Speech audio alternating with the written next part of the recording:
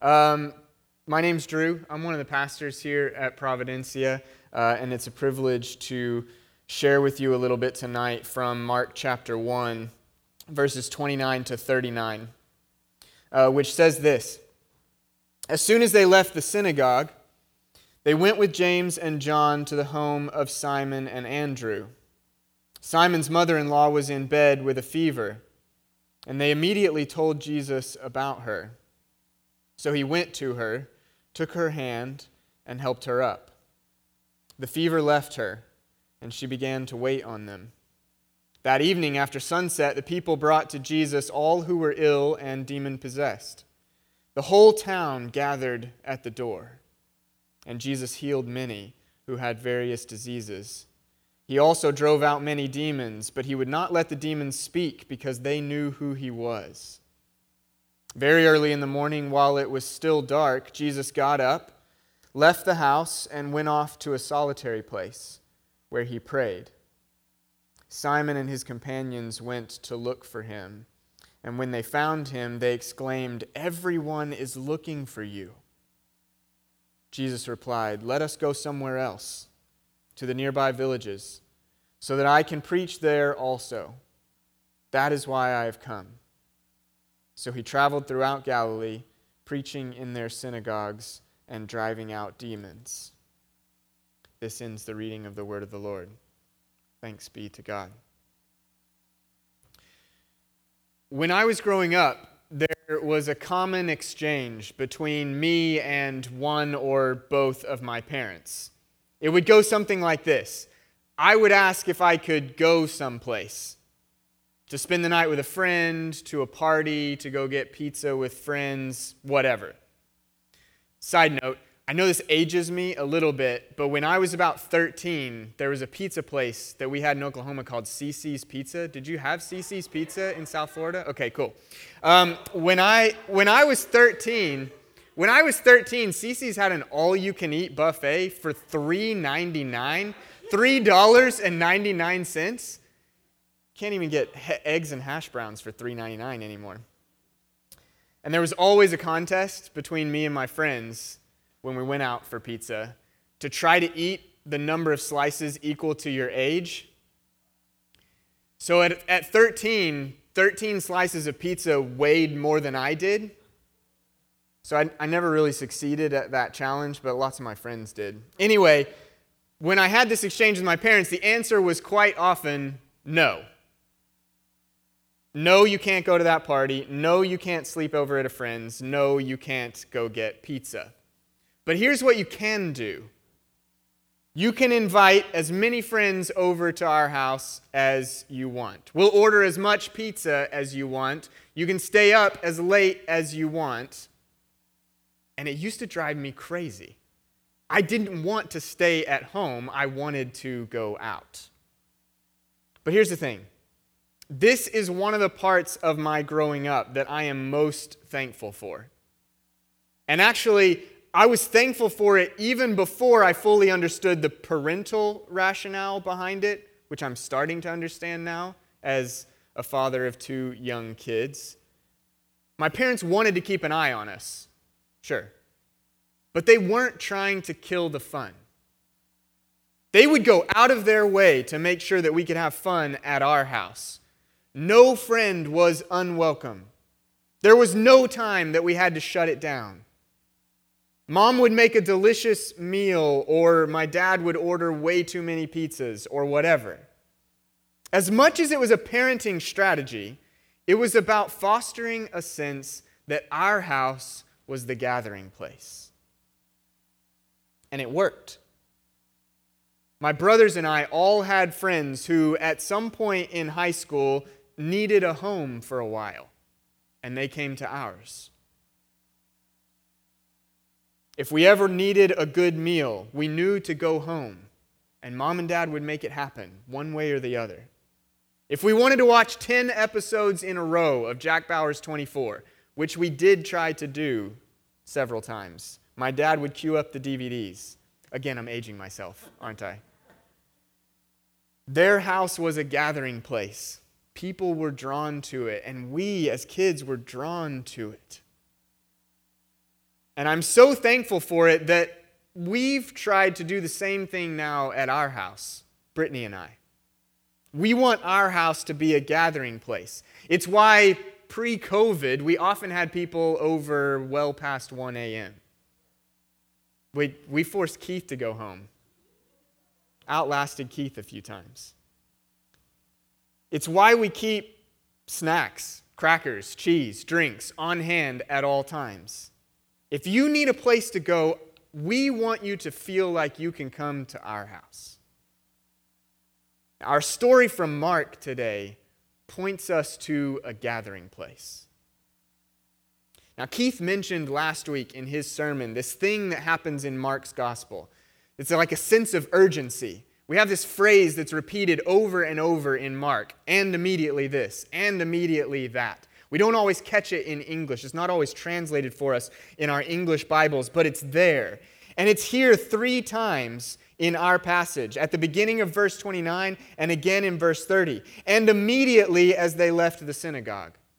And immediately they told Jesus about Simon's mother-in-law. And immediately. And we can feel the urgency in this passage. We can even feel it in the fact that in the space of 10 verses, we've got 3 stories from Jesus' life, 3 miniature episodes.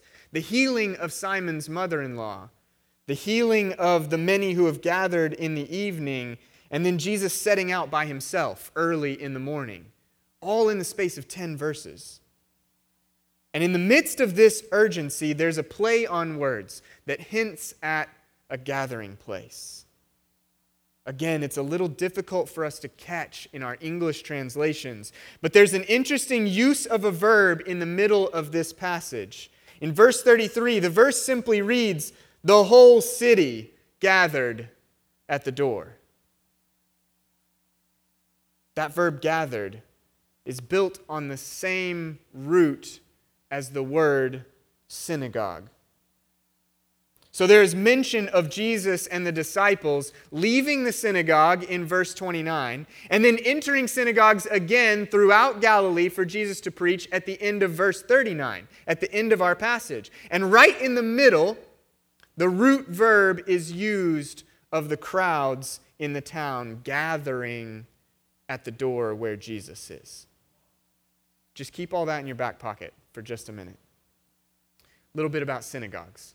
Most scholars agree that the presence and prominence of synagogues dates to the post-exilic period of Israel's history. I won't quiz the PBA students in the room on their Exploring the Bible class, but the temple in Jerusalem was first destroyed by the Babylonians in 586 BCE. And the subsequent exile that happens after that of the people in and around Jerusalem being taken away from Jerusalem, this means that there were no places to hold the religious activities that would normally have been done in the temple. Think sacrifices especially, but also worship and prayer and gatherings of various kinds. So places known as synagogues started to pop up in and around Jerusalem, as well as in the diaspora areas where Jews had fled or been exiled. Even when the temple was rebuilt by Ezra and Nehemiah and their contemporaries, synagogues continued to function up to and past the time of Jesus. So in Jesus' time, in the first century, synagogues were the regular place for Jewish meetings of worship and prayer. Now, the word synagogue itself is derived from a Greek word whose root means something like to come together. To come together. And the Hebrew names for synagogues included things like house of assembly, house of prayer, or even house of study. And all these Hebrew names are still used today by different Jewish traditions. These Hebrew names help us to understand that the synagogue was never just a place for worship and prayer, the way we might think of a sanctuary like this. Early synagogues also functioned as schools for children and places to study the Torah for adults. They functioned as venues for community events. They functioned as religious courtrooms and even sometimes as a treasury or a bank. In the first century, though, these were not formal buildings. They weren't purpose-built structures. They were often contained within people's private homes. Someone who had enough space and a large enough single room to host gatherings like this, it became a synagogue. In short, a synagogue is a gathering place. So we shouldn't be surprised to see Jesus seeking out and entering synagogues on a regular basis during his life and ministry. It seems from the Gospels that Jesus is in a synagogue almost all the Sabbaths of his ministry. The synagogues were where the people gathered. So Jesus goes there to proclaim his message. But this verse 33, right in the middle of our passage, points us in the direction of Jesus himself becoming a gathering place. And it uses the same kind of language as is used of synagogues. Jesus is simply at someone's house. He might even still be at Simon and Andrew's, as we learn in verse 29. And the people are bringing to him those who are ill and those who are demon-possessed for healing. And so many people are gathering around the house where Jesus is that Mark says the whole town is there. It's a great use of hyperbole. The whole town gathered at the door. The whole town is synagoguing at the house where Jesus is. At this early stage of Mark's gospel, there's an indication that Jesus himself is becoming the locale for gathering. The locale for gathering to experience healing, to hear authoritative teaching, and eventually to receive a revelation from God. In John chapter 12, Jesus predicts his death when he says that when he is lifted up from the earth, he will draw all people to himself. The cross and death are nowhere near the story at this point in Mark 1, but already Jesus is drawing people to himself with that compelling, desirous, aching longing that a mere couple of years from this point will see his own executioner drawn to him at the foot of the cross in a confession of faith. We'll see the criminal crucified next to him drawn to him in a confession of faith. Jesus is the center, and he is the gathering place. Now, this doesn't mean that Jesus is replacing or supplanting the synagogue in Mark chapter 1. This is clearly not the case because Jesus continues his practice of gathering in the synagogues throughout Galilee and everywhere that he travels. We see that even at the end of our passage.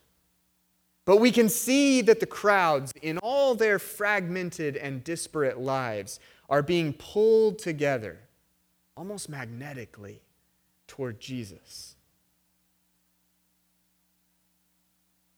My good friend Keith Case, who some of you know, that was supposed to be a joke. Somebody laugh? All right. Moving on. Keith is not Jesus. I know this may seem obvious, but these days you can't overlook the obvious because someone might quote tweet you out of context or whatever. But Keith, even though he's not Jesus, is a gatherer. And his house is a gathering place. If you haven't experienced this, just wait until we've all got vaccines and someone happens to have a birthday.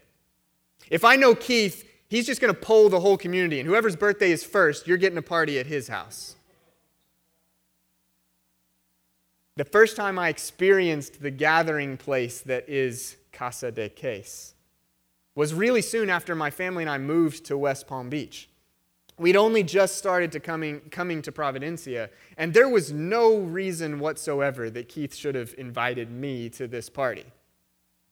I think it was his birthday party, but I'm not sure. I don't remember. In any case, I showed up by myself, and I only knew two people. It was Keith, who I had met a few times, and Jordan, who I'd met a few times. Now, I'm an outgoing guy, but I don't love the just sort of out of the blue introduce yourself to someone, start a conversation. I'm not very good at that. So when I got to the party, I walked around looking for one of the two people that I knew. so that I'd have a wingman to introduce me to a few people. When I finally found Keith jamming along to Ghost Lion or some other house music, he immediately stopped what he was doing and walked me around and introduced me to the people who were at the party. In the course of the next couple of hours, I realized that the people at Keith's party came from all kinds of contexts all over the city. There were people from Providencia, of course, but there were also people from other churches. There were even a couple of pastors from other churches. I'm the son of a pastor. There were never other pastors in my house, so that was weird to me. There were people from PBA. There were people who were connected to the city, even a couple of people who were in city government, people who worked at local restaurants and businesses around Keith's house. There were musicians and artists, so many people from so many different walks of life. All there because Keith is a gatherer, and he turned his house into a gathering place. Keith gathers because Jesus gathers. Keith is trying to build with us. He can't do it on his own, and he doesn't want to do it on his own. He's trying to build with us together a church that is also a gathering place. Just like our Savior is a gathering place. But when I think about that party at Keith's house, when I remember it and talk about being a gathering place, it has me aching for the end of this pandemic. I'm glad we're able to meet relatively safely like this and be somewhat present with each other, but I'm aching for the ability to be physically present and physically proximate, to be able to touch people again. But in the midst of waiting for the light at the end of this COVID tunnel, I found myself drawn in profound ways to gathering around art, music, writing, movies, TV shows, things we can all kind of have access to and gather around. I found myself drawn to those things that have been made by people who come from a different background and culture than me. I've experienced the compelling nature of diversity. So in honor of Black History Month, I want to celebrate a few examples of this gathering idea from Black culture. The joy and beauty of Black culture is compelling and a source of gathering that helps us form an understanding of how Jesus is compelling and a source of gathering. It's in Martin Luther King Jr.'s voice when he prophesies, "I have a dream," and you want to be a part of that beloved community. It's in Barack's dreams from his father, and you wonder how that man has the audacity to still hope in a promised land. But you want that kind of hope. It's in Langston's question of a dream deferred. But then it's also in Amanda's inaugural poem, and the dream hasn't exploded yet. It's in Baldwin's fire, and you want to be set ablaze. It's in MJ's crossover jumper at the buzzer to win his 6th ring. And it's also in LeBron's chase you from behind, block off the glass. And we're in awe of the talent and the drive to be great. It's in Tiger's swing, and Gabby's floor routine, and Florence's sprint. And we're mesmerized at poetry in motion, poetry like Paul Dunbar's Caged Bird. And suddenly, somehow, we know how to empathize. And it's in Maya's reprisal, and you want to taste the freedom she longs for, the freedom that's behind Harriet's urgency and Fannie Lou's perseverance. It's in Brian Stevenson's grandmother begging us to listen. It's in Willie Jennings' mother telling us to stick our hands in the dirt. It's in Christopher Jackson's George Washington standing at center stage, and you want to sit down with him under that vine and fig tree.